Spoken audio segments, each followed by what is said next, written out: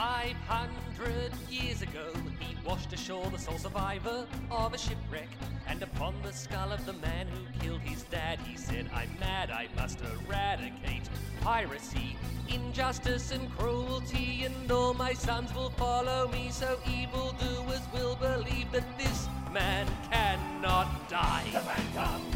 G'day everyone, this is X-Band, the Phantom Podcast, and we are the Chronicle Chamber team. My name is Dan Fraser, I'm joined by Jermaine Parker. How are you, Jim?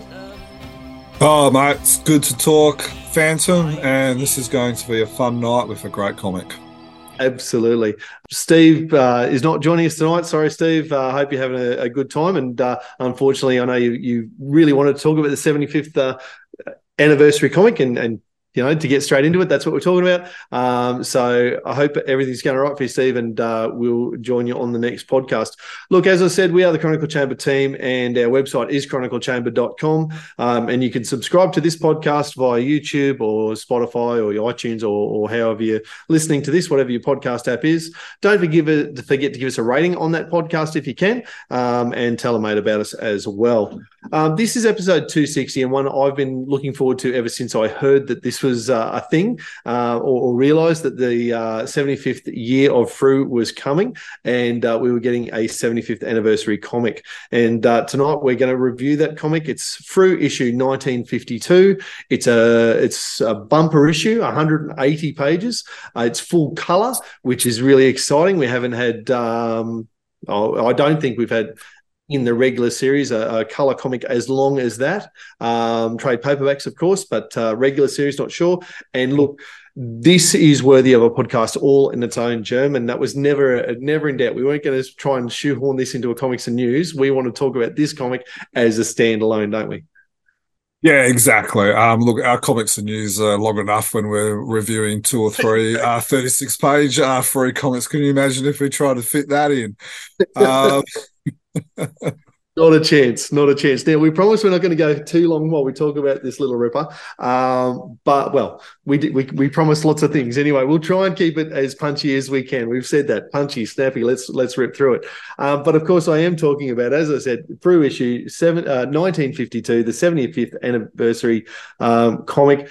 Germ, what was your first reaction when you... Not when you saw the cover image, because we had some little previews, but your first reaction when you picked up a hard copy of this, how'd you go? It stood out on the newsagent shelf. And I know you did as well. Our subscriber copies did not arrive in time, and we didn't want to wait, even if it meant we had to fork out $25, but it stood out. Like, I'll walk down the aisle and bam, it smacked me in the eyes, in the face, and it's like, it's there. You know, I didn't have to look to see if it was there. Like, you know, like normally when you go buy a comic, you go, oh, is it there?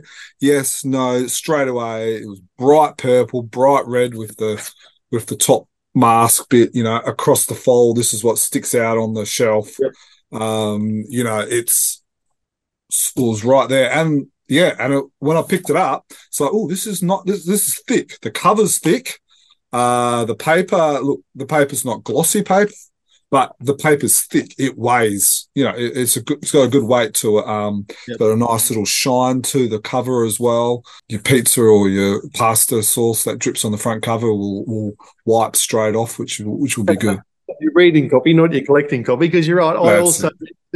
I went to my subscriber copy. It did arrive on time, but the day that it was due, there were messages going around that, mine didn't arrive. And so I panicked and bought one on the way home just in case. And it was waiting for me when I got home. So not all subscribers were left hanging. It's a really good point you make about the way it would sit on a shelf. There's been a bit of criticism I've seen about the big 75 in the background there, but sitting on a shelf, you don't see that. It's a really good point you make. When I went to the newsagent myself, my newsagent's sitting flat on a shelf, not up like that. I went in at 5:25 just before it shut, and this was the only copy that was sitting on the shelf. And when I bought it, I said, "Hey, is that the last copy? Do you have others at the back?" And it was interesting. The newsagent, who was the owner, said no, it was the last copy, and they'd sold out in the day that it arrived. She'd been really worried that morning because so many of them had turned up, and it was a bigger book and a bigger price, and $25 sticker price. You've already said is not cheap for a regular comic, and she was really worried.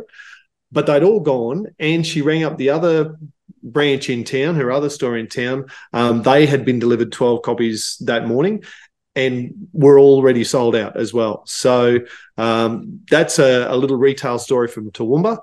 Turns out the Phantom must be pretty hot property still.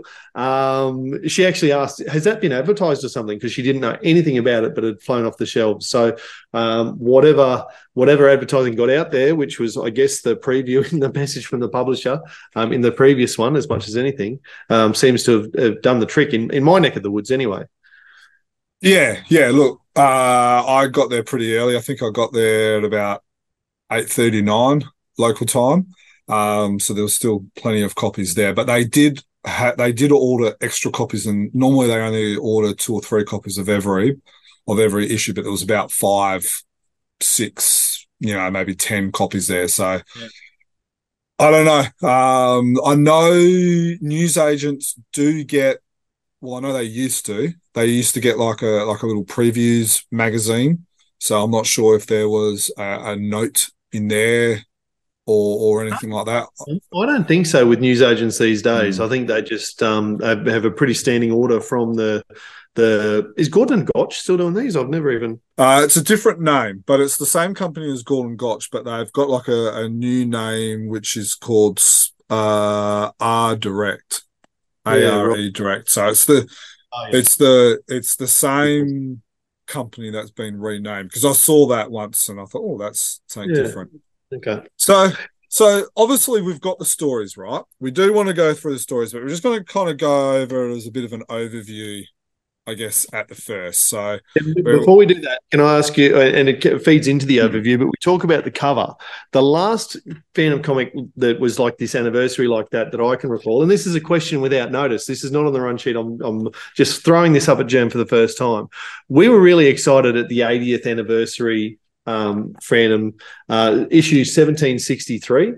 And very simple cover in a sense, in the vein of it's just a phantom at the front and then the number on the thing. One of the things I distinctly remember at this about is being really excited about the embossing.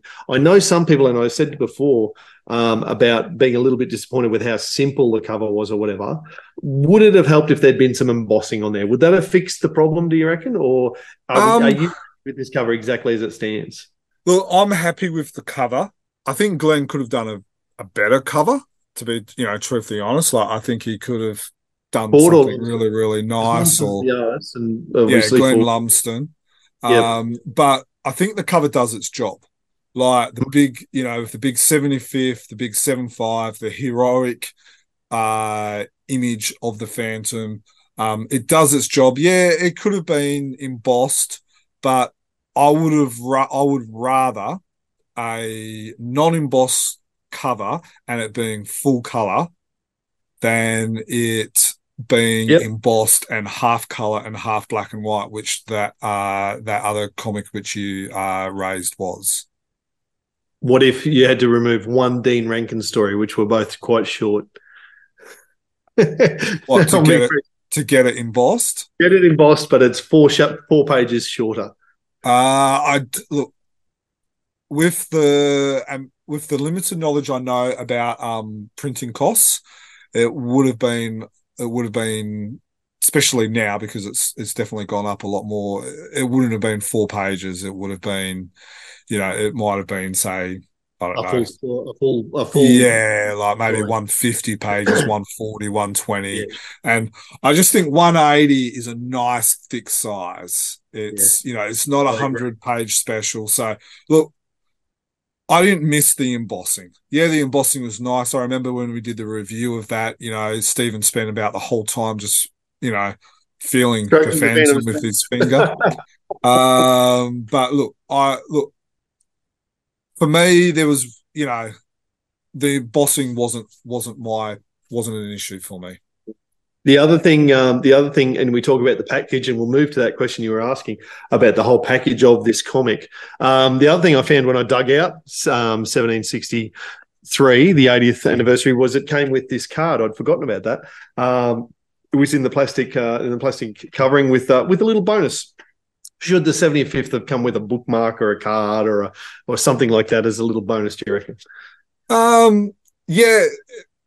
To be honest, yeah, it could have. But if you want to do that, you would have to, unless if it was a poster which is attached, which you probably can't do because this is actually got a spine and it doesn't have staples. It would have to be plastic shrink wrapped, which again costs extra money. If you were to do that, would you then have to sacrifice the color? I think the color is a big thing here because not only does it make it appealing and it makes it a big deal, it's 180 pages, full color and all that. It also makes it collectible for a lot of other fans from around the world as well. Around the world. Yep. Especially the Indian market. We know that color is a huge draw card for the Indians. So look, I'm happy. Yeah, all those things could have been good. Maybe they could have, I think it was 1032 where they did the poster with a little serrated edge through issue 1032. So maybe you could have done that. Family portrait. We're nitpicking a little bit. Oh, 100% agree. Just thought I'd throw it out there because I remembered about the embossing on that old comic and then found the card. I'm with you. I think this is a great package. And actually, out of interest, that was $20 back in the day for 212 pages, but only some of them red and white, and one story color and a little card. And at the end of the day, I'm with you. I'd rather have the whole story, the whole comic in full color, and gee, a bunch of really interesting stories. And we need to get into the concept of it. What did you think about the fact that there was no reprints? There's nothing from past Frews. We built on with sequels. The concept of only having brand new stories from all of the artists, all of the authors, all of the creators of this are Frew crew creators, people that have come on board into Frew Comics since Glenn Ford, Renee White took over with Dudley Hogarth as publisher, obviously.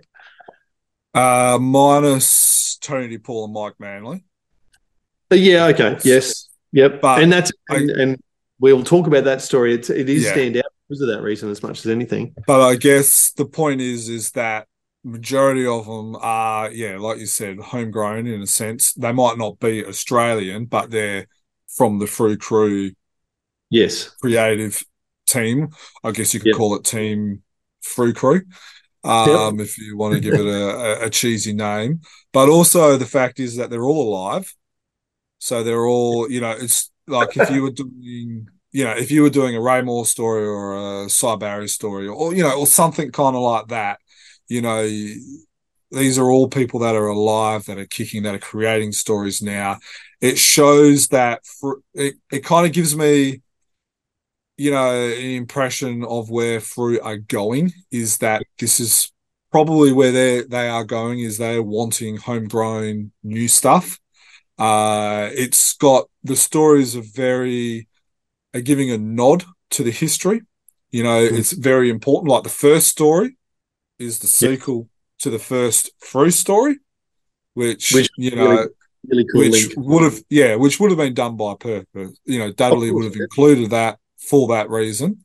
So it gives a nod to the history, but then it's like, we're not a reprint comic. We are a new Phantom story comic. We've got new creators. We've got, you've got, Flavia, Jeremy, who are all youngish in the creative, relatively speaking. Yeah, absolutely. In the creative area. So yeah. Yeah. Cool. No, I agree, and I think we'll expand on our thoughts of the collection of stories as we work through the stories, and we are of course going to do that one at a time. We've already both mentioned the idea of color. I think just to reinforce how good is it that all all of the 180 pages are in color.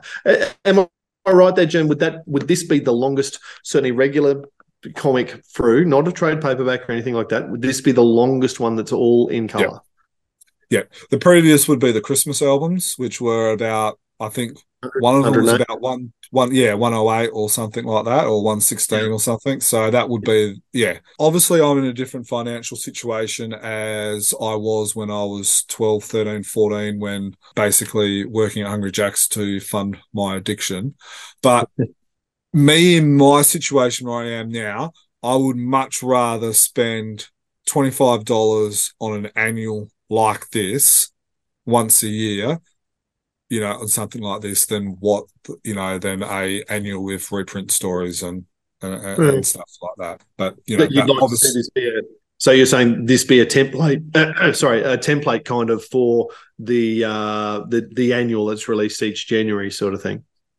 Yeah. Now I think if you were to do an annual like that, and again, this isn't on the run sheet, we do need to move on pretty quickly, but I would like to see if they were to do something like that. Say, for instance, Shane Foley's story. If it's a sequel or a prequel, you would reprint the original story in color, remastered, redigitized, and all that type of stuff, as well as then the sequel. Now, I understand and I agree with the concept of not putting the Slavers story in this comic. In this particular comic. But if it was, say, an annual, you could put the original in and then the prequel or the sequel. And I also think it's good for a newer creator to be able to create stories like that, because you're giving them a stricter framework or sandbox to be able to create in as well, which then helps them to be able to learn and create in the Lee Falk universe a little bit better. I want to go over some of the feedback that we've actually received from what do you call it? From you, the fans. Now, when we posted this news, as well as we've also done a little quick 1 minute flick through on our Facebook, Instagram, and Twitter, we've received some feedback and some comments from fans. So we'll just quickly go over them. This podcast is for the fans as much as it is for us. So, we've got Roy Viola, looks awesome. I can't wait. Ivan Pedersen looks very nice. And then he raises an issue about the Frew paper, which we will get into. To be fair, Ivan Pedersen coloured some of these stories, and so has a vested interest in what it's looking like printed on the paper that Frew do. And we'll talk about that as we work through the colour issues of the stories.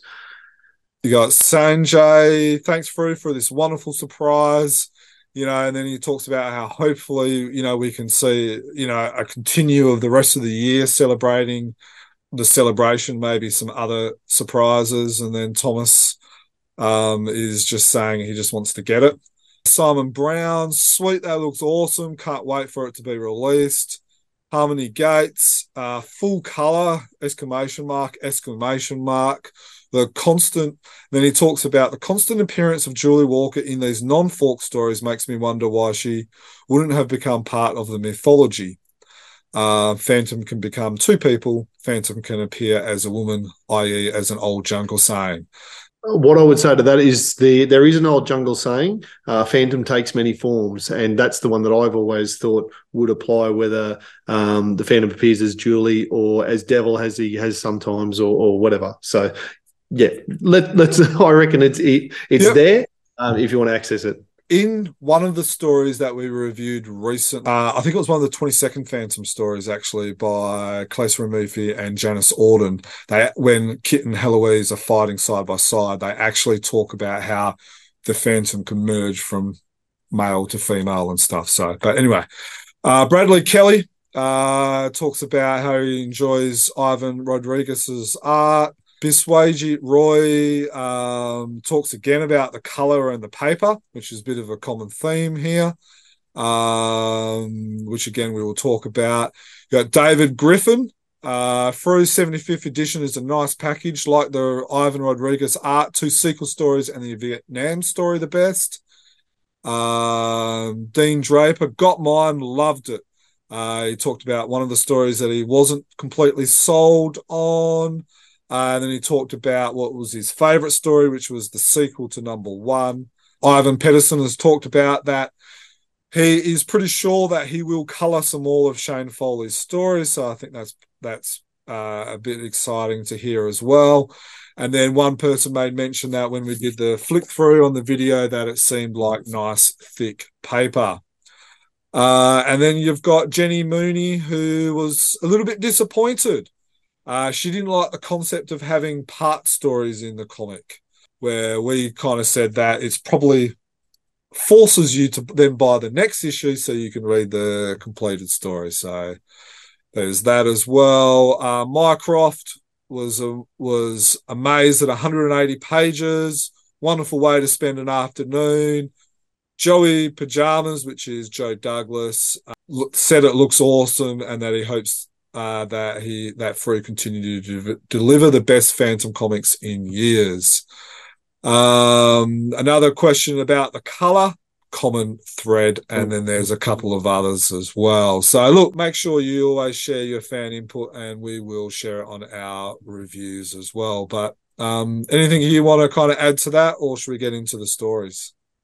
Oh, look, I guess if you're talking about input that people have written in, do have a good read of the message from the publisher from Dudley Hogarth. He talks about the process of putting it together and how much he enjoys all of it, and a little shout out to people who want to get their mug featuring in one of these Frew comics. I don't know Bob Badger myself, but apparently he is in The Slavers, the Women, and the Bogeyman, which is the first Comic World review. Jerm, I gather he's from Perth, is what I've heard. So you probably bump into him at lunch, don't you?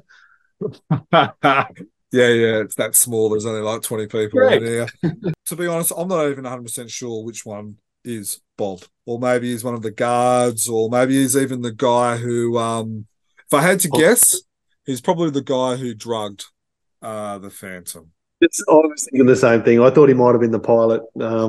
Look, let's talk about that story. I really like the way it's introduced in terms of the snapshot, and because of the change from landscape to portrait style, it fits really well to have that at the top of the screen there as Jerm's sharing. At the bottom, we get the original artwork from Wilson McCoy, along with the just a quick summary of the characters. So you don't actually have to go back and reread Frew number one or one of the replicas or reprints to catch up on the story. Those 5 panels talking about those 5 characters, I think, really brings you up to speed in a way that lets you access this story immediately. Did you have the same experience? Completely agree. It was Ray Moore, not Wilson McCoy, but sorry, yes, but yeah, but yes, no, completely agree. It was a great recap, 1 page. You felt like, when I read that, I was like, oh, I don't need to read the story. I can get straight back into it. Yeah, especially for those of us who did not come in late. We've read this story a number of times. You just immediately go back into that. I'd be interested to know if that was enough for someone who did, come back to the fandom recently or hasn't read The Slavers, obviously, in the past. I suspect it would still work as a standalone story with that introduction to the characters. So the story itself, if I had to be picky with the intro, it would have been nice if they included the Frew comics of the slave traders. So then that way, if you are a newbie, you could at least dig out that issue or something like that. But look, hey, I'm nitpicking here, so yeah, for sure. Just go to Fandom Wiki, mate. That's all there. So well, yeah, that's true. I really enjoyed this story. You've already said that you liked it. Do you want to tell us why? One of the things that really grabbed my attention was how good the coloring worked up in this story. Now, in every issue, I'm going to be mentioning color. Now, the reason I'm mentioning color is because as we went through the social media, every second or third comment was asking about the color. So it's a big deal to a lot of fans out there. Color. So I think what works well in here is the colors that Ivan used. It worked well on this paper.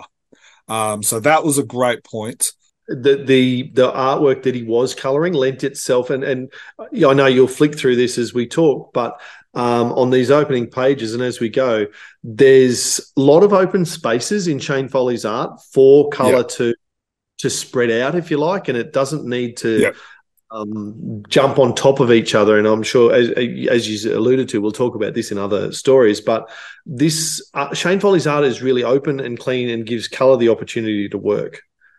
Yeah.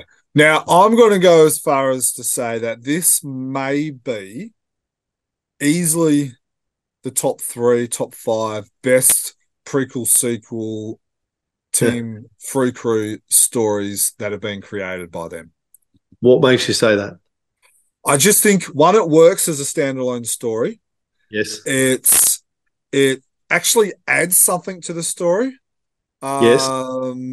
It doesn't try and, like, I liked how the fact that the Sand Hermit doesn't get the girl at the end. Maybe it's because I've watched too many romantic movies with my wife, but it doesn't try to tie up the story. I feel like sometimes with these prequels and sequel stories that the Frew Crew have created is that they almost try and tie up the loose ends, where this doesn't actually tie up the loose end. And I just like that. Yep. And we should say we should have said right from the beginning, spoilers left, right, and center. If we're going to talk about the full story, if you want to explore the stories for yourself, read it first and then come back to the podcast, because we do want to be able to talk about the way that the stories are structured and stuff. And I agree with you. The fact that, it ties up a lot of loose ends. It leaves the Sand Hermit in the same situation, really, that we had him at the end of the Slave Traders. And so that works perfectly for that character.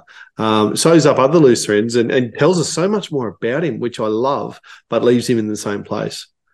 Yeah. Look, this fight scene here on... is that page 25? Yeah. I noted too. Yeah, so that's great. I like the whole full circle of the whole ant, being stuffed in the anthill with Ali and all that. And then the other thing, like I said about how it ties the story, is I liked how Ali is Egyptian, and then that's how the Phantom ends up in Alexandria, which is the place of the next Phantom adventure that was printed in the newspapers back when when the original story was originally printed in newspapers. So, it got the Phantom from the desert to Egypt. And he had a little bit of fun in between it, and so I like that as well. Agreed, because in that sense, it's not just a sequel to the Slave Traders; it's also the prequel to Mysterious Girl. So, he's done really, really well, Shane. He's cleverly looked at where the Phantom starts and finishes for this little narrative. Yeah, and like you were talking about the empty spaces, like look at these 3 panels here, where it really shows the empty panels. Now, obviously, you're in a desert, which is a lot easier to draw empty panels than, say, the jungle. But it does do it really, really good there. And I don't want anyone to hear that and think of it as in Shane Foley has not done any drawing. He absolutely has. He just leaves a lot of space in each panel, which in black and white, it works as well. But I just think the way, because if this story was just black and white, it might look a little empty in places. I just think the color, he's just left room for the color to work. I think that's what I said earlier, and it just is so well done by the colorist to use that in a way that adds so much. Completely agree. The Sand Hermit's past wife. I know you enjoyed the way that was left. Did you enjoy getting to that and bringing the Sand Hermit back into Phantom mythology? Because he's a really interesting character. Shane's explored him really well, and just was left on tenterhooks for 85 or 75 years at least since we first saw him in a Frew story. Really liked it. Very happy with the story. Can't complain. It's, like I said, Paul, I think it's one of the better Fork prequels sequels from the Team Frew crew. 100%.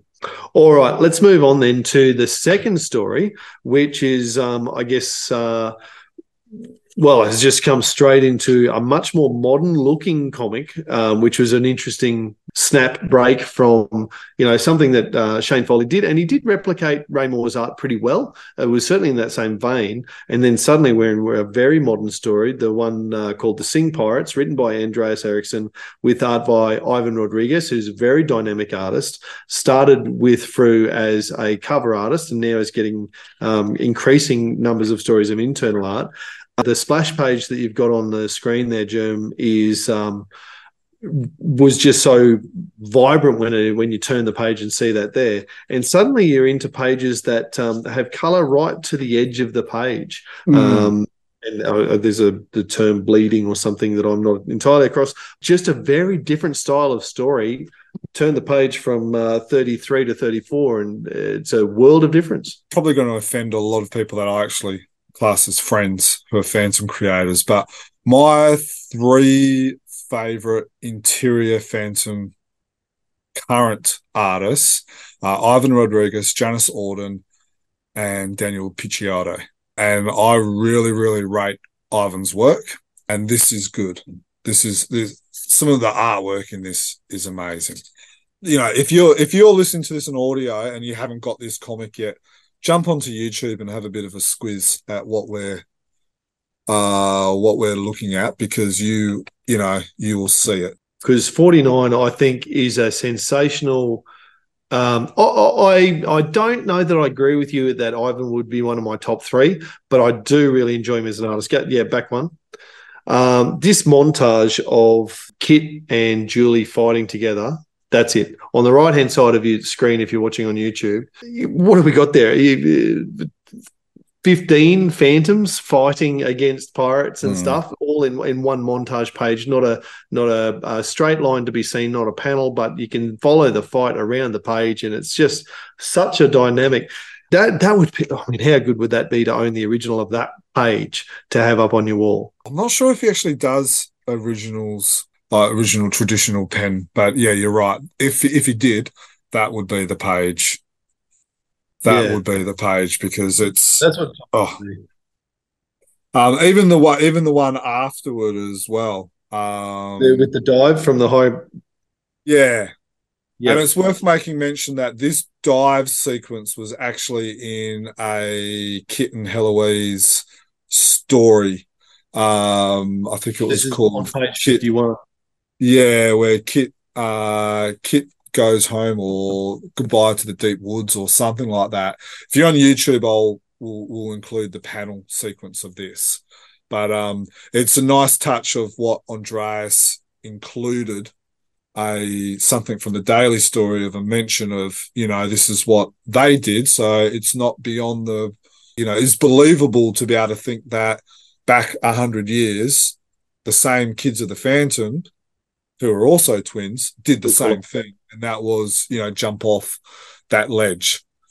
It's the sort of thing, those 2 panels at the top of page 51 there, they could appear on the, Comic Swipes Facebook page or whatever, but not in any sort of negative way. It's absolutely done by Ivan as a homage to, at the author's instruction, at Andreas' instruction, to pay homage to the original story, as you said.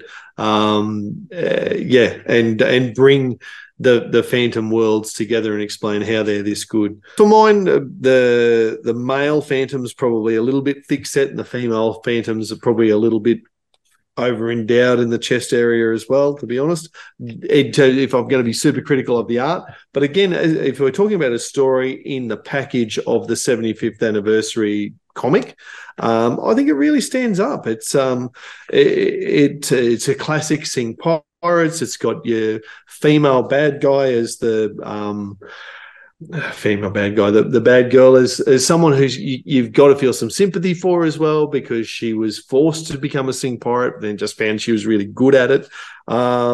Became an unknown commander. I really like the crack about the unknown commander. That was clever. Page 55. she's an unknown commander of her League of the Sinking Pirates, and the page comment, 42. The guy goes, "I still think it's a dumb idea to have an unknown commander." Yes, yeah, there it is. And then on page 55, it's, what do you think about this unknown commander? Any connection to our own one? Yeah. And I love the reply. For all I know, Colonel, the young lady who wrote off could have been our unknown commander, and she kind of is, because she's a phantom. So it's really clever writing from Andreas, and we've said this before about him and his writing is so clear that he knows the Phantom inside and out. So love those little things that pop out. They're the sort of things that give you a little giggle. We talked about color. So my personal opinion with the color in this is that some pages don't work when it comes to color. And they would be on page 34, the top two panels. Now on the scan, which you will see on YouTube, it actually works. But it's in a the lot comic, clearer in the scan than it is on the page. Yeah, it doesn't work as good. And this is probably on a whole is majority of the color works really, really well, but there's just the odd page or the odd panel where the coloring is a little bit dark. There's a little bit too many blues, and it kind of gets a little bit muddy. But that's where, say, someone like what Ivan did, which is very I think this simpler style. Yeah, and that's the point. This colouring is right for this artwork, for this story. Yes. It's on these pages, the paper stock lets it down. Yes. Would you have been prepared to pay $30 for the book instead of $25 to get the better quality paper? That's probably what we're talking. Yes. That is another considerable jump, and and price, it is. 25 is expensive already. I know some people are going to look at like the 4 or 5 pages where the color doesn't work, and they're going to blast the whole comic. I think that's unfair, and I think that's unjustified, and I think you are being overtly negative for the sake of being negative. It's only a couple of pages where it doesn't work. Majority of the coloring does work. There's a story later on, which I will talk about.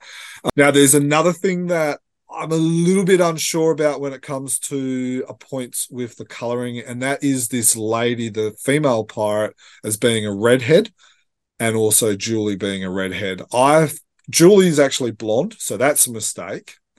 But then I was reading the story, and maybe I'm just reading too much into this, but it talks about how she was, a raider came to my village, and, we're in Africa, right? We're not in Europe. We're in Africa. How many light-skinned, red-headed women are in villages in Africa in the 1800s? What she was saying and the way she was coloured didn't really gel with me. So I'm not sure whether I picked it up and then maybe Julie didn't pick it up quick enough that, hang on, this doesn't make sense, or maybe the colouring was a little bit wrong in that instance.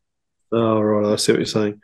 Yeah, look, and I didn't notice that Julie was a redhead herself until, I think the last 2 pages is the only time she's got her hair outside the cowl. And look, while I talk about those last 2 pages, I actually really enjoyed seeing a resolution. We have a lot of Phantom comics these days, and it's to do with shorter pages that finish on the climax, so you get one panel to sort of summarize after the story. We got 2 full pages of, we're home and let's reflect and then have a big family moment. And that's, I know people can be critical of that in Lee Falk stories in particular, but that's one of the things I really enjoyed about Lee Falk stories, I think, is that the first, as they came out in a comic book, the first couple of pages were the Phantom at home reading Chronicles, whatever, you get that picture of family life, and then the last page or 2 again was that resolution out of the story. And with the shorter page lengths in a lot of stories now, we don't get those moments. And I really liked that Andreas had written that into this particular story. Completely agree. I love the full pages from Ivan as well. Making mention of these pages, which we're talking about 56 and 57, is this looks like it's the first time that this Phantom actually talked about the Pirate Queen. Now, Yeah. the Pirate Queen gets mentioned a fair bit on this podcast. I think we're all kind of fans of her, all that story arc. In the story arc of the Pirate Queen, at the death of this phantom, Julie says, "Oh, I know about you," to the Pirate Queen. And she's like, "Oh, you know about me." And so, maybe this is the example of, hey, look, we've all changed, put on the mask. Here's an example. And so, brothers and sisters, especially twins, are generally are a little bit closer. So I like that little touch as well by Andreas. I think that speaks to how well he knows the character, not just the Fork stories, but also, well, all of the rest of them, and tying them all together. It's cleverly done, which makes me wonder, can you flick back to page 52 for me? Because this is something that he's clicked into that we've talked about before. And that is when Julie says, "No, I'm going to go and take care of the big bad, if you like." And she passes over the ring. She takes the skull ring off Kit, puts it on her own finger. There we are on the bottom left of the screen you got up on YouTube. She takes the skull ring off Kit, puts it on her own finger because I'm about to go and skull mark somebody. Interesting that they're sharing the ring rather than have one each, which we've speculated about that before. Yeah, well, maybe Andreas should have listened to us before, and then Listen to you. I like what he's done. I think the fact that there's a double skull ring going out there. Look, I did actually like that. Yeah, I don't know. Maybe our Kit and Heloise are a little bit smarter than Kit and Julie. They remembered reading the story about the four fans and creating a replica skull ring, and then that's why they're using that.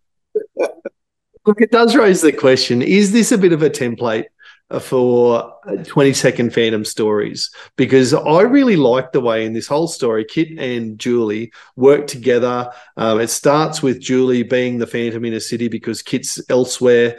It's a bit coincidental and they find each other really easily in the big city once Kit arrives, sort of thing. But they've both had their parts to the adventure. Then they come together, they work together. They split apart again to take care of their own parts of the adventure, and then the whole thing, it ends with two Phantoms working together. Harmony in the social media has talked about, should there be old jungle sayings about this sort of behaviour? I reckon this is how the 22nd Phantom could be told, with these constant back and forth sharing crossover stories. All right, well, listeners, we are on social media. We're on YouTube. Give us your thoughts about that idea from Dan. We'll leave that question there and we'll leave that in the ether, and we will look forward to listening what the fans think about that. To be fair, I think that question has been posed by Andreas, not by me.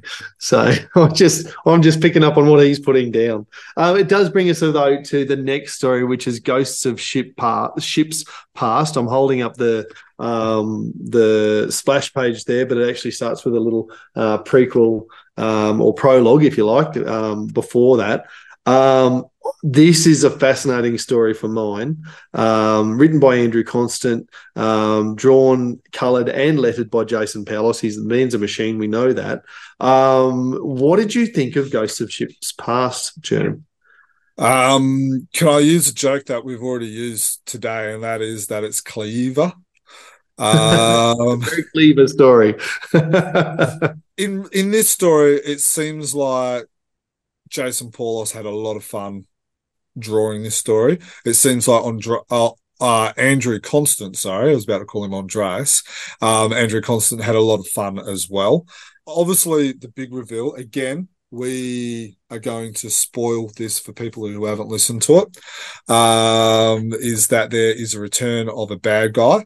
Now, I did not personally rate this bad person in the original story that she appeared in, but I liked her after I've read this first part.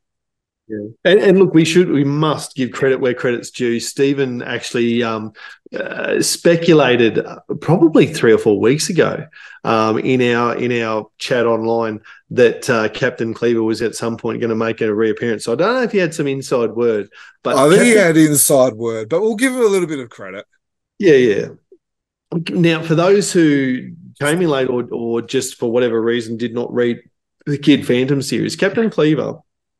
And this is what I was saying about how interesting it is. It really brings Kid Phantom into the rest of the Phantom universe, doesn't it? Because we've got this, 75th anniversary. It's going to be a very widely read book, and a character from the Kid Phantom comic books comes back. Captain Cleaver comes back as Commander Cleaver into this story. I think both of them written by Andrew Constant, if I remember rightly. Did Andrew write Kid Phantom? Yes. Yeah, so it's clearly a character that he likes, and why not? Because I'll be interested to hear what you say, because you said that you didn't really like her in the Kid Phantom book, but now what you do in the Ghosts of Ships Past, the way she's come back. I don't really know how to explain it, but she didn't capture me as a character that I would have liked to seen more from in the original Kid Phantom story. But in this one, now that she's got a son and, she's trying to build the empire, you've got the legacy bad people. I don't know. To me, there just seems to be more about her that I like. It probably doesn't make sense, but I personally like her better. Well, I think by virtue of the genre, like Kid Phantom was deliberately aimed at younger readers, so the characters are shallower. There's a bit more depth to her now. I really like the black and white page sequences. We talk about this whole book being in colour, but the two you're just flicking over there, page 75 and 76, are the black and white pages, if you like, probably grayscale. And they are Jason Paulos's take on Paul Mason's version of the artwork, the dream sequence, or the flashback sequence, if you like, of when Kid Phantom, defeated Captain Cleaver in the first instance. And I just really enjoyed seeing his take on it, and I haven't gone back to Kid Phantom. I probably should, the issue 3, to have a look at the sequence there. But I just really enjoyed that going back to it and bringing that character into this new realm of the Phantom. Now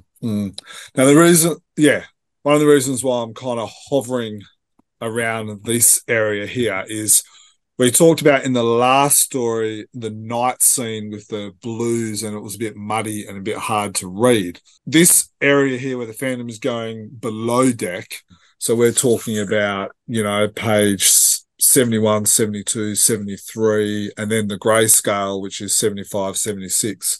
I actually feel like the colour, and I'm assuming, and I would like to give credit to Jason, that he's worked a lot more on this paper stock than probably what Daniel Jr. has. So he almost knows how to colour for this paper stock. And I also believe that probably Ivan has learnt a lot as well when he's done his previous colouring on how to do a colour on this paper stock. And so I think their colours, while might not be as dynamic as, say, someone like a Daniel Jr., I think has worked well because it works on this paper stock. Yep. No, that makes complete sense, because particularly as you flick through, they're quite deliberate in the broad colours they use. There's not the finer grained colours, which would work better on the higher quality paper, the heavier paper, the more expensive paper at the end of the day. Yeah. Now we'll quickly talk about the cliffhanger. Obviously, now me personally, I do not know anything. I'm going to declare that. I reckon one of the reasons why the Phantom is not freaking out and all that is because this one here on page where he's looking down at the sharks, which is page 79, I reckon there's a dolphin in there, and that's why he's not freaking out, because he knows that there's Solomon or Nefertiti or something like that is there, and that's how he's going to be rescued. Now, well, just the commentary there. It looks like you're about to make some new friends. I can see that this area is famous for them. I think they're famous to him. Commander Cleaver may not know which friends she's talking about, but he certainly does. Yeah, so that's how I think he's going to get out of it. Now, I'm asking you this question because this was a question raised by one of our social media commenters. I think it was Jenny Mooney. Do you like the idea that this comic has part stories? So, i.e., part one of this story is in Yeah. this comic, and then we're going to get a part 2 in a future comic. Do you like that idea, or would have you rather seen the whole story? I have no problem with it because, of course, I am a loyal subscriber and a dedicated reader. I do a podcast talking about Phantom comics. So I'm going to get the next one. I'm going to see part 2 of the story. So it's no problem for me at all. There are going to be people who pick this up for the first time they picked up a when I left the newsagent, I told that story earlier. Not going to lie, it was a Friday night. No, it wasn't. It was a Thursday night. I still went next door to the bottle shop, and when I grabbed a 6-pack of beer, I put my Phantom comic down on the at the counter of the bottle shop to pay for it, to get my wallet out, whatever. And I had the back cover down. We didn't talk about the back cover, but I had the back cover facing up, and the attendant has looked at that and gone, "Is that a Phantom comic? Do they still make those?" And I turned it over and, yeah, it's the 75th. My point being, if you were going to go, oh, geez, I better go into the shop and get one of these special editions, are you going to want to read a part 1 and think, oh, now I'm compelled to buy a part 2?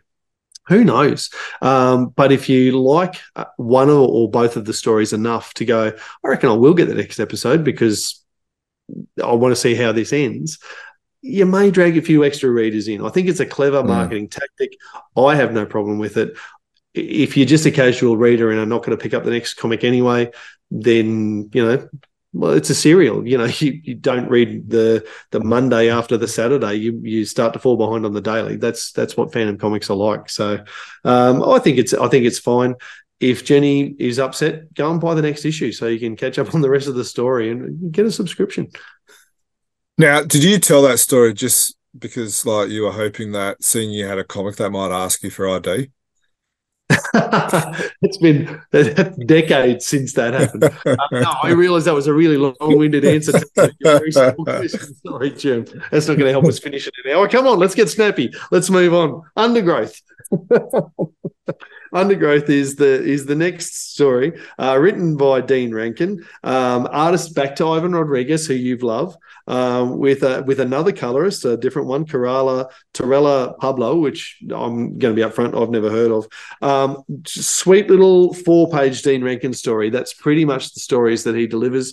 What did you think of this? I really liked it. I've said before, new creators should be given these 4, 6, 8, 10-page stories as their testing ground. Dean Rankin has produced, 3 of these now? I now go, okay, he knows enough about the Phantom that I will trust him with a 22-page story. And I know that there are Australian creators and other creators who want to create comics.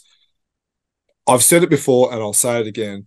These are perfect examples that if you want to create Phantom stories for Team Frew crew, these are the type of stories you need to create. Create some little short, snappy 2, 4, 6, 8-page stories that show you, get and understand the Phantom. It means you can work within a time restraint, within a budget, within pages.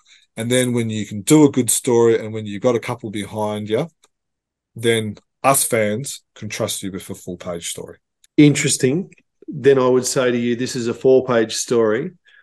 Of the 4 pages, there's 20 panels. The Phantom appears on 2 of the pages and in only 4 of the panels. The 2 that you've got open for us do not have the Phantom. There's no reference to the Phantom really telling us about the bad guys. It's telling us about the jungle. I really like the misdirection in this story where you think that the bad guys are, they're lying in waiting. The Phantom's in trouble. The Phantom never even knows he's in trouble. The Phantom, The story of the Phantom in this, he's going for a ride through the jungle. That's it. All this stuff's happening around him. So it's an interesting point you make. The Dean Rankin knows the Phantom. All he's got is the Phantom going for a ride in the jungle. To write a good Phantom story, it doesn't always have to just be about the Phantom. One of my all-time favourite Phantom stories is called the Psychopath. It's created by Leonard Moberg and Krista Thunberg, I think it was, late 1990s, 2000s, where it's talking about a guy who was beaten up by a jungle demon, and it's talking about from his point of view, and he's in a psych ward. Mm-hmm. The Phantom's in the Phantom's obviously the jungle demon, but he's in maybe 5 pages of it, and you never actually see the Phantom. You see a silhouette, you see the white little triangles for his eyes and stuff like that, but you're seeing it from the bad guy's perspective, and it's one of my all-time favorite stories. Almost like a sugar hit between some stories, or ad break between the heavier stories. Like we've gone from, the Ghost Pirates, and then once we're finished with this story, we're going to the Kiss of the Devil and all that. It's almost like, like the trailer before the main event or something like that. I 100% agree with that. It was a nice little story, and I don't want anything that I said before to in any way be interpreted as a criticism of Dean Rankin, because I think I really, really, really like this story. The introduction for generations, the Bengala jungle has been under the protection of the Phantom. You come back to that in the conclusion, but you add, and sometimes the jungle protects him back, and it's really cleverly the narrator. Bubbles, whatever, are written really cleverly, take us through the story. The art supports that so well with the animals and the branch and the quicksand and all that sort of stuff. It's so well done. This might be my favorite story in the book, if I'm honest. So what did you think of page 82? Before we leave it, because we're not going to be on this forever, it's a 4-page story. Page 82, as the bad guy disposes of the frog and poisons himself. The action, or the onomatopoeia, is flick. Did you read that differently? Because I certainly did. The first time I opened that, I'm up like, Dudley, what have you let through? Oh, I'd love to hear Dudley's response to that one. Dudley, we're expecting a comment or an email once you listen to this. I certainly read that very differently. Did you think that when you first read it, or am I? No. A school teacher who's seen too much graffiti, perhaps? Too much graffiti in the toilets, yeah. Okay, fair enough. All right, let's move on then to the Kiss of the Devil, because as much as I like the Dean Rankin story, I'm going to go back on it. This might be my favorite story in the book, The Kiss of the Devil. Peter Anderson is the author here. Giancarlo Caracuzzo, he's becoming an increasing favorite of Frew's. It was heavily criticized looking back on it for the trade paperback he did. The Sword of the Caliph was the first time we saw his work with Frew, and a lot of people didn't like his artwork. But I don't know about you, Germ, but I'm really starting to warm to his artwork, and I think it was really well done in this particular story, which again was really well supported by the writing, really well directed by the writing of Peter Anderson. What are your thoughts before I go into too much? Look, Giancarlo knows how to tell a story. He does it in a European way. It really reminds me, I've read a lot of Asterix, Tintin, Lucky Luke, and some other European style comics, and it has that storytelling which I think works well with Peter's work. I like his directions, how Giancarlo tells the story. I like the style. Obviously, he's got his daughter to colour his work, so you would think and you would hope that they would be able to work well together as well. I wonder if this story might have worked better as a graphic novel. And have the 2 parts, because this is part 1 of 2. Again, we mentioned that. 2 parts come together, do you reckon? Yeah, just because you've already seen Giancarlo's work as a trade paperback or a graphic novel? I like Frew producing trade paperbacks, graphic novels. I've said in the past that I would like to see Frew doing a graphic novel once or twice a year, or a trade paperback once a year. Maybe do one of each. Releasing one towards Christmas, one towards Supernova time, and creating for those events. And I think this story could have worked. Now I've only read part 1, obviously, but I think it could have worked quite well as a graphic novel. Yeah. Interesting. Like, just while you're holding open on that page, 94-95 is the page you've got open for those who aren't watching us on YouTube. We've talked about the colour a lot. I actually really like the way that Flavia has coloured this. Page 94 is a standalone page. Page 95 is a standalone page, but we've got the sunset that is happening at the time shown across the bottom of a bottom third of the page across 94 and 95 together, with the sun on the far left-hand panel, working the whole way across the double spread page. It's actually a really clever way of colouring, I think, to because the story doesn't travel that way around the page, but the light does. And I just think that's really cool. I really like her work. And again, her colouring, which we've discussed before, actually works really well in this story.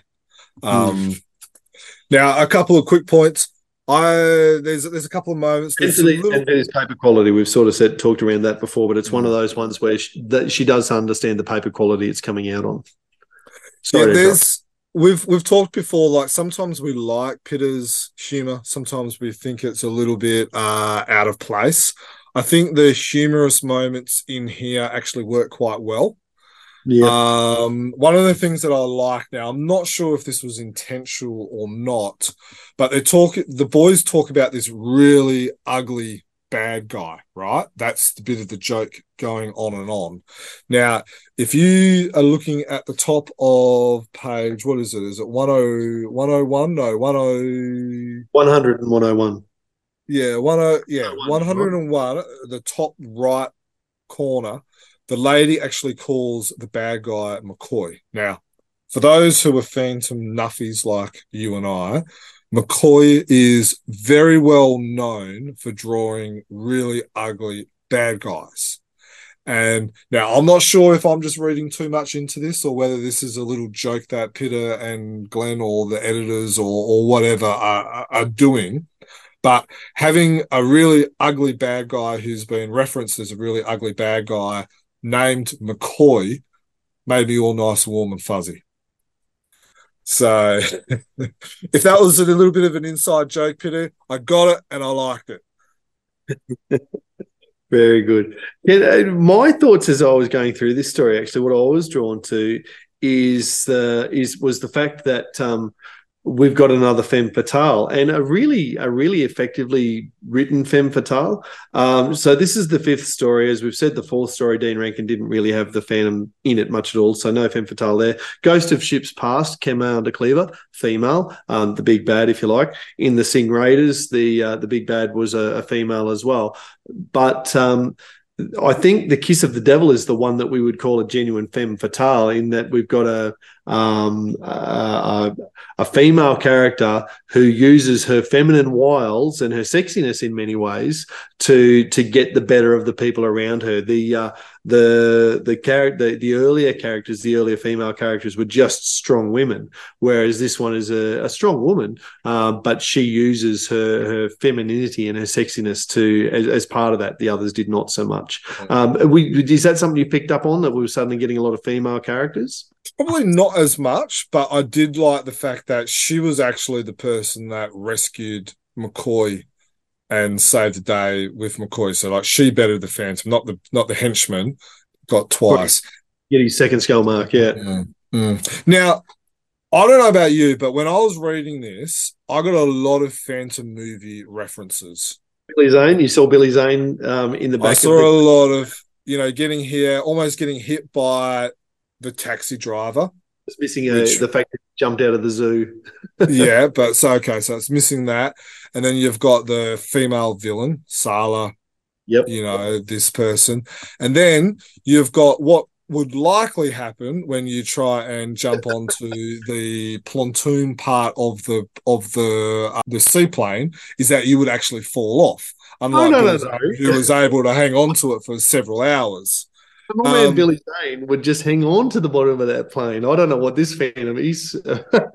No, you're 100% right. There are strong Billy Zane Phantom movie vibes in this, and it would be fascinating to know if Peter Anderson, and he'll probably tell us once he listens to this or watches it on his big screen, I think we've seen, to know if and how much the Phantom movie was in his thinking as he was putting this one together. Or maybe it's he's directed the traffic, and then Giancarlo's drawn it. But no, I 100% agree with you. There was a lot of Billy Zane Phantom movie vibes in this. Yeah, no, and I don't know, maybe he's trying to say this is how the story should have been or something. But look, it was, I enjoyed those references. Agreed. I'm looking forward to where part two is going because we've really haven't really actually started the story in a sense. Like, yeah, we now know that, the Phantom knows who it is, but we haven't learnt anything about the submarine. We've still got the submarine. What happens to these kidnapped people and, what's Yep. the reason for it and all that. So, you know, this is part one. Are we going to get, say, part two, part three, part four, or is it just going to be a two-parter story? We're still really it feels Yeah, like to me, we're still at the start of the story. it's a good point. I had just assumed probably it would be a part two. I have no doubt that the action could move quick enough to resolve all of the loose ends. But you're right, when you go through them like that, there is still a lot of loose ends in this. So I had probably just figured that it would be a part two, and yeah, we'd be through it. But you could be onto something there. Mm. All right. Anything else, or should we move on to the next one? No, let's move on because speaking of stories that have got part one, two, three, whatever, we're up to Vietnam number 8 in our next story, which was the Phantom in Nam number 8. The story called "And Our Friends Are All Aboard." I really enjoy singing along to Paul Mason's story titles, and again, Phantom in Nam is a Paul Mason creation. Does the writing and the artwork, and in this instance the colours as well. A great splash page, which we've seen, and then this might be one of the ones where the colours are maybe a bit dark at times for the paper stock. Again, it's more vibrant in the YouTube video. So I actually thought that the colours actually work better in this one than in previous issues. yeah, okay. I must ask Paul if he's actually changed the way he's coloured. But it feels like, and maybe it's these yellow boxes on page, 119 that kind of makes it pop in the fact that the guy looks like he's wearing a white shirt. But it feels like the colours just work better. And I'm not sure whether it's the paper stock or just my imagination or what. Yeah, you're probably right. I guess on the page, so it's 119. It feels like in the comic book I'm holding in my hand, not what we're seeing on the screen, that a lot of the detail in the trees and the building is lost in the purple. You can see it pretty clearly on the page there, but on the screen, but not so much on the page. But then as I flick through the rest of the story, you're right. It's not as bad as as what I've sort of suggested there. I will say though, Paul. I had to go and get my glasses to read this one because the narration box are a bit smaller than the rest of the book, and I picked this one up at about 10 o'clock at night as I was going to bed to read myself to sleep, and I was up to the Vietnam story. And I was too tired, and I didn't have my glasses on me, and I was really struggling. So luckily, the art tells the story as much as anything. I struggled with the last page, the classic files on the page. Wasn't able to read all those on page 129 and get all the in jokes and that sort of stuff there. But the rest of it I could keep up with. Yeah, on here, page 127, you got the bottom left panel, I guess, on page 127. It really reminds me, there's a panel in a Don Newton story where he has that. It's quite popular. Again, if you're on YouTube, I'll include that so people know what I'm talking about. But that panel reminds me of that Don Newton panel. Now, I'm not sure, but this Barry character looks a bit like David Barry, Si's son. Yeah. I'm not sure if it is, but there's just a little bit of resemblance there. So I enjoy this story as a real standalone story. I felt like, and I think this was one of our criticisms, if you call it a criticism, but sometimes you almost had to know what was going on in the other stories, in the past stories, to kind of understand what's happening in here. But I didn't have that feeling. I felt like even if I never read a Vietnam story before, I could easily follow this. That's a very fair call. What I liked about this story is we've had a few NAM stories that didn't continue the search for the Wambezi prince. And I like that this story has taken us a step closer to finding the Wambezi prince. I'm not in any hurry at all for the NAM stories to finish. I'm really enjoying them, but you do still like to be taking steps in the overall narrative arc, while you still have your fun stories about the Marshall sisters being entertainers that had nothing to do with the bigger picture. Those are still cool. They're still good, but I do like the fact that we are still progressing in the overall narrative. Yep. Very good point. I'm a bloke, and who doesn't like a good car chase? Yep.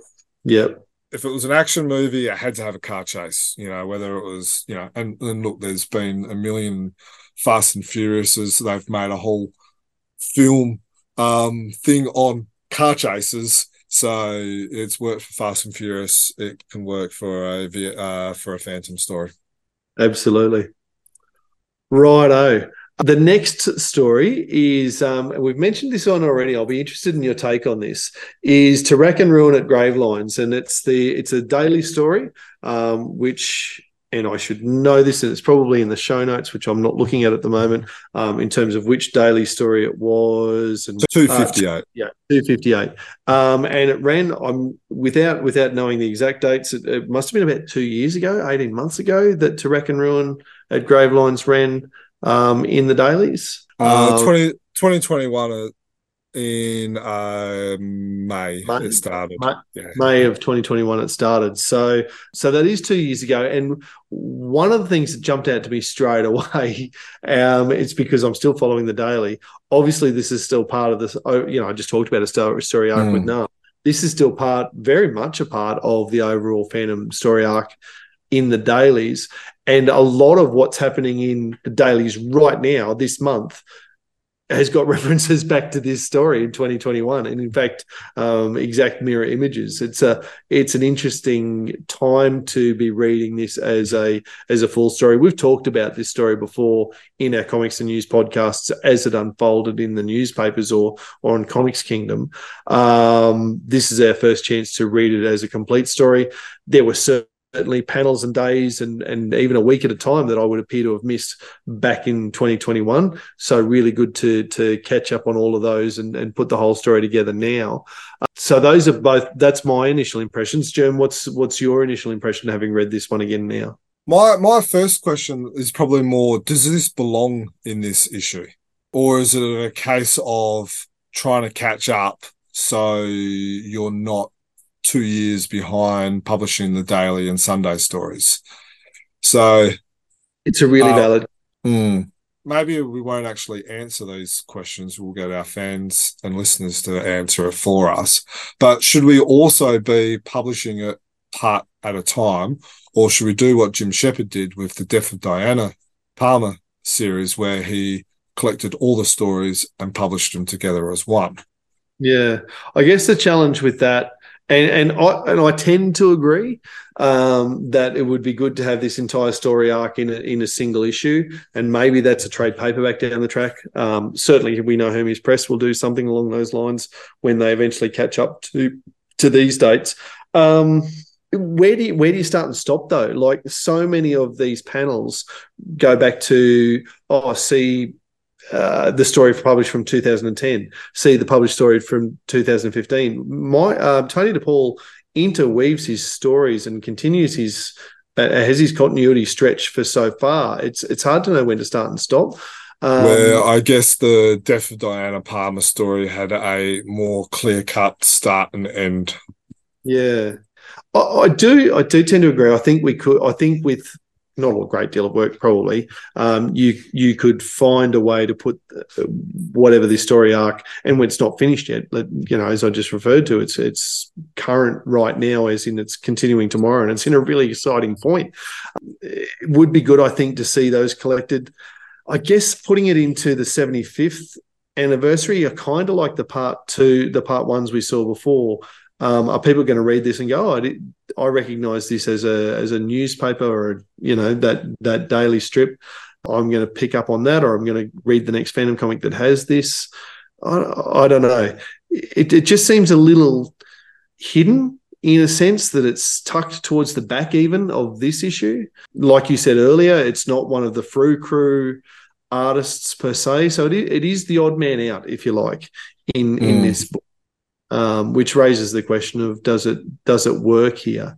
I really enjoyed reading it. If that is anything. When I read it, it gave me a more fuller understanding of where we are currently, because I've read this part in a comic book, and that's why I feel that this will work better, and I think fans will appreciate it better if it does get collected. So it could have been collected as a whole story, but then how long do you wait for it to finish? As I say, good to read it again and fill in some blanks, and the timing is pretty cool. Mike Manley's art, we've talked about the colour. I think the colour that they use in the dailies works well enough on this paper stock. So the colour's really good. It would have been an easier one for Frew to add into the mix. The query I have around this is, like, as you raised right from the start, does it fit in this particular book? Let's just say Frew gave me the keys. The way I would do it is I would print it in the regular comic, the way they are doing, then maybe having a page of recapping and stuff like that, like they did with the Slaver story at the start of this comic. And then when it's all finished, then publish it as a trade paperback. Yeah, and pick a good start and finish point. Yeah. Yeah, fair enough. I did, one of the things that's jumped out to me, and I know you've got opinions on this, Moz as a soothsayer rather than just a keeper of stories. Where do you stand on him doing that? Well, it's law now. Tony DePaul has written about it enough that it's established as law. Mm-hmm. Do I like it? No. Do I prefer Old Man Moz as just a storyteller? Yes, but does Moz as a seer make him a better character? Yeah. You would have to say yes, it does. He's a better character under Tony DePaul than what he is under Lee Falk. Yeah, I agree. I think he's developed, and because then we go, the next story in this is the Chronicles of Old Man Moz, which is, as I recall, from 18 months ago, whenever that story was in the dailies, very much about Moz writing down what he saw and then using what he wrote as misdirection, and you don't know if he's actually saying what he's seeing or is he saying what he wants you to think he's seen, and there's a fair bit going on. So it'll be interesting to carry on with that one. Now, before we quickly move on, and I just said we need to move on, but I want to stop for a sec, is that we have started to have preliminary discussions with Tony DePaul, and we've told him that we do want him to get on to talk about this saga. We're not sure exactly when, but it is something we are working on and we do want to explore. So. Yeah. And Tony's been really generous with his time in the past. When the Phantom and the Nomad, or Heloise and the Nomad, that whole saga came to a conclusion, he's been really generous with his time in the past and I think he really enjoys it. The opportunity to go back over stories that he wrote over a long period of time, over a long time ago, and fill us in on some of the things that we might have missed. And and the way that he constructed the story, and I'm really looking forward to that, if and when it comes. So hopefully it does. Great, it's a great treat for us, and hopefully it's a treat for the listeners. Definitely. All right, move on to the last story, Dan. Yes, so this is The Box. The Phantom stars in the story The Box. It's written by Dean Rankin, which is an interesting thing to say because obviously writers do the writing. This is an 8-page story, so you'll be happy to hear that Dean Rankin's starting to get a bit more page time. There's 2 dialogues. There's a grand total of 5, 9, 10, 11, 12. There's a grand total of 12 words in this entire story. There's more FX characters than there is words, bam, bam, chalk, whack. There's more of those than there is. I like it. And it's not something we see a lot of, is it? Where we just have a story that is told by the art. I must admit, when I first got it, I thought, "Oh no, they've stuffed up! I forgot to put The dialogue. The dialogue in the comic." And then I'm reading it, and I'm going, "Actually, no, I think I've done this on purpose." Good. Yeah, no, look, I like this story. Again, as we talked about the Undergrowth one, it's the short, snappy, not like this podcast. This podcast is not short or snappy, but it's the short, snappy little page fillers that are not wasting space or anything. They add something. I got a lot of little warm, fuzzy moments during this comic. I enjoyed seeing Jeremy McPherson drawings. Yeah. I enjoy his artwork. And now I'm not sure if anyone else has noticed, but there's two bad guys that I recognize from Lee Falk and Cy Barry's stories. Now, we're not going to make mention of their names or what story it is because we're going to do a competition about this. All right. So we've got some Phantom themed t-shirts that we need to get rid of. So now, did you recognize these two people? Certainly the one that's on the page that's currently on YouTube. Absolutely on the right-hand side there. And there's a hint. You should go to YouTube. I'm not telling you in the podcast. Yeah. And then what about this guy? That would be the less so. That didn't jump out to me. Yeah. So the competition will be that we will post these images and then you're going to have to figure out the names of these people and what the story they actually appeared in. The other thing worth noting, and it's not part of the competition, but the pose of the Phantom on page 165, you were just on there, page 165, middle left, that's a very that's the one. Very Cy Barry. I think that's a pose that was used in the Drummer of Timpani, where he's listening to hearing the drums coming across, and it's a similar pose to that.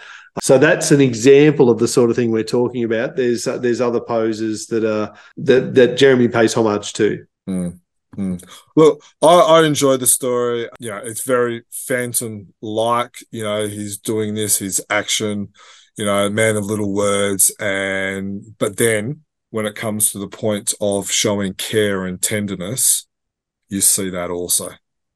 And superhuman strength, because the ability to carry hold it, crate with a rhinoceros in it while your parachute snaps your terminal velocity, that is incredible. He's got some forearm grip strength like you would not believe, this man.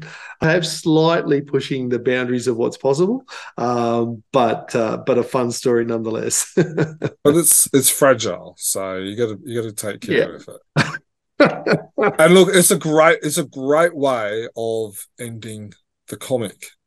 And I know we've got the article which we'll quickly discuss as well, but it feels like I remember once I did a chef's table dinner type of thing on a cruise where you have like 6 meals, and then at the end you have like some sorbet or something which like cleanses your mouth, getting ready for like the next course, and it kind of feels like that. It's like a little light, all like, your cheese and crackers at the end of your big meal or something, where it just kind of finishes you off and just gives you that that nice little warm feeling, and like, oh, that was nice. I enjoyed that little ending. It's not something heavy. You're not reading a Vietnam story or the Kiss of Death or the ghost story where the Phantom's in water drowning. This is a nice fluffy way of ending the comic. Yeah, it's we've talked about the stories, but the actual composition of the whole book and the structure, the order of stories that they've gone through, that hasn't happened by chance. Dudley's thought that through, and I 100% agree with you. I think that the Dean Rankin filler between the two Part 1 stories, even the fact that those were both in the middle of the book, finishing with this lighter story, absolutely. It's a what do they call it? A degustation? So what did you think of the Frew Publications History by Kevin Patrick? Look, I thought that was really interesting, especially coming on the back of our conversation with Jeremy McPherson and Daniel Best about Peter Chapman, which we've had recently. We talked a lot about Frew stories and Frew comics from early days. It absolutely reminds us that while this is the 75th anniversary of Frew, and most people would know Frew for their Phantom comics, they've actually got a pretty rich history in their first 15 or 20 so years of existence of publishing a lot of other titles.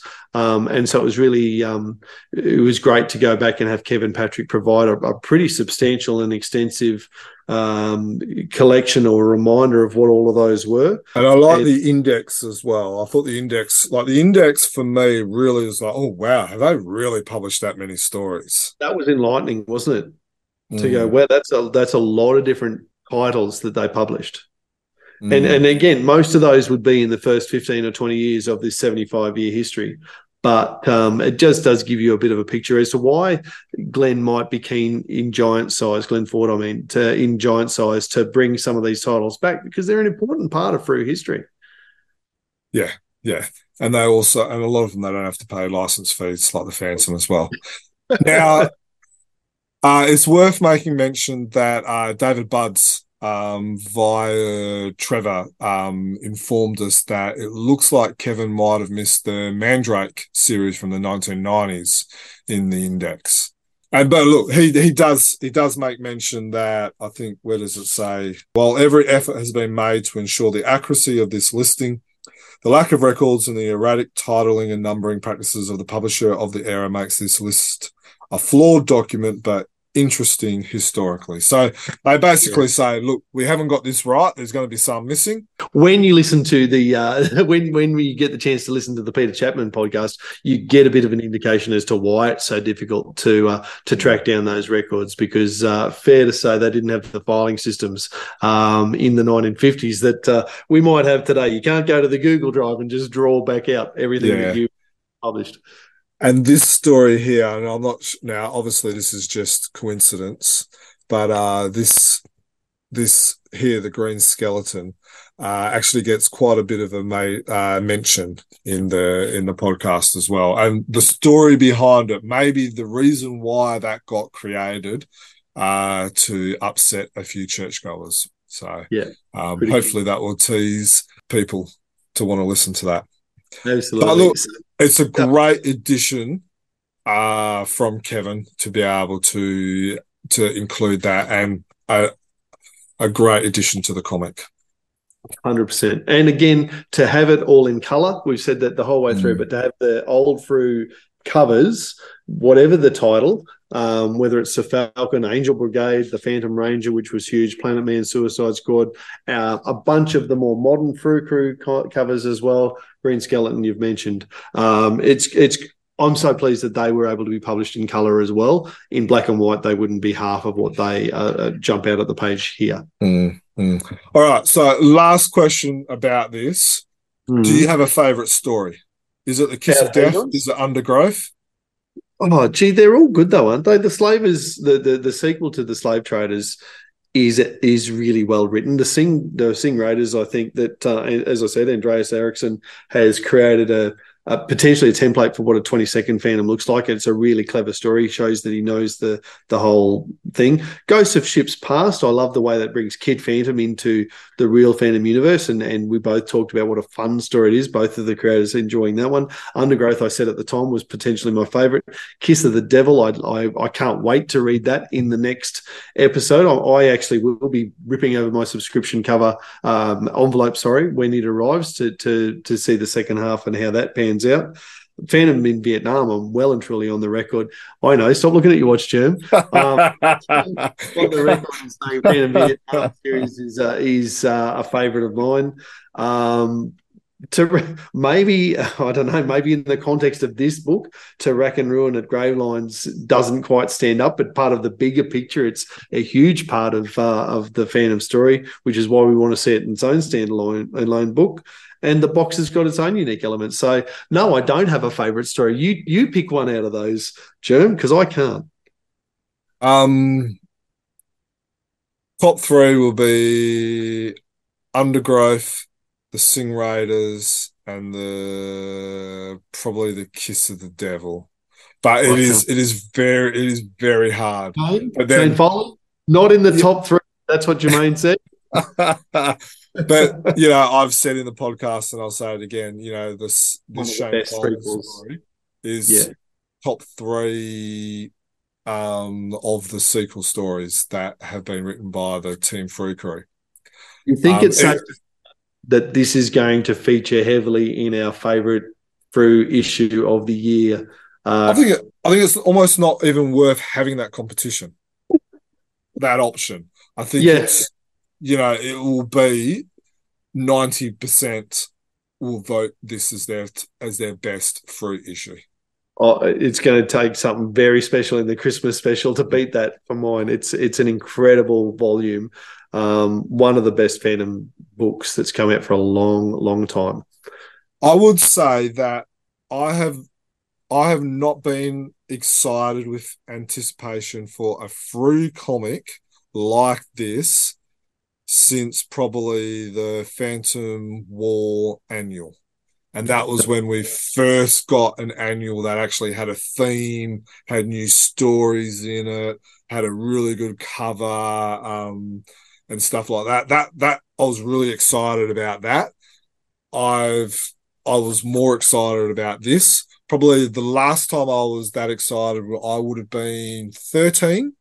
And that was Frew number 1125, which was an annual back then. I had been a Phantom fan for probably an addict Phantom fan for probably about 2-3 months. And I skipped my sister's birthday party and stayed in the car and read the annual during the party. Now, it meant not hanging out with 10 or 11-year-old girls, so that, a comic was much better option than that. But yeah, that was, that's kind of like where I am on my excitement levels. So is that also reading it? Because that's the anticipation you're talking about. Has it held up to that anticipation once you got it? Yes. Yeah. I took half a day off work to read it. Actually took holiday pay, so I thought, screw this, I am not working. And I put in some holiday pay and I gave this a read. Unreal. Well, Dudley, if you're listening, thank you for putting this out. To Glenn and to Renee, if you're listening, thank you for continuing the tradition of Frew, making sure that we were able to get to 75 years, because back in, 2013 or 15 or whatever it was, we thought perhaps Frew was done. So to get to 75 years is pretty sensational, and to celebrate it in this fashion. Look, if you're this far through and you haven't gone and read the bloody book yet, go and do so, because you must. You just must. All right, we better wrap this up before it becomes a 2-hour podcast. It was going to be snappy, we said. Good try. All right. Well, thanks very much, Jen, for joining us. Steve, I would love to have heard your thoughts. I know that it would have been a 2-hour podcast if he was involved. No doubt. Look, as Jerm said, social media, hit us up. There's been a bunch of questions we've had. We've had a bunch of opinions. If you concur, if you disagree, hit us up, whether it's in the comments on YouTube or, DMs on Instagram, slide into our Snapchat. I don't know how it works, but Jerm's all across it. He'll reply to whatever you send him. chroniclechamber@gmail.com is the best way, because that's the long form email. We'd love to hear from you there. Thanks very much for tonight, Jerm. I've really enjoyed that. And I hope the listeners have as well. Yeah, thank you, Dan. Listeners, thank you for listening to us. We wouldn't do this if you weren't listening to us. For myself, enjoy. If you're an overseas fan, dig it out, get a copy, go to Frew, get an Australian to send you a copy. For myself, happy fans. And from me, a quick shout out to my son who got me this awesome Phantom shirt for Father's Day. Thanks very much, Gus. Love your work. Happy Phantoming.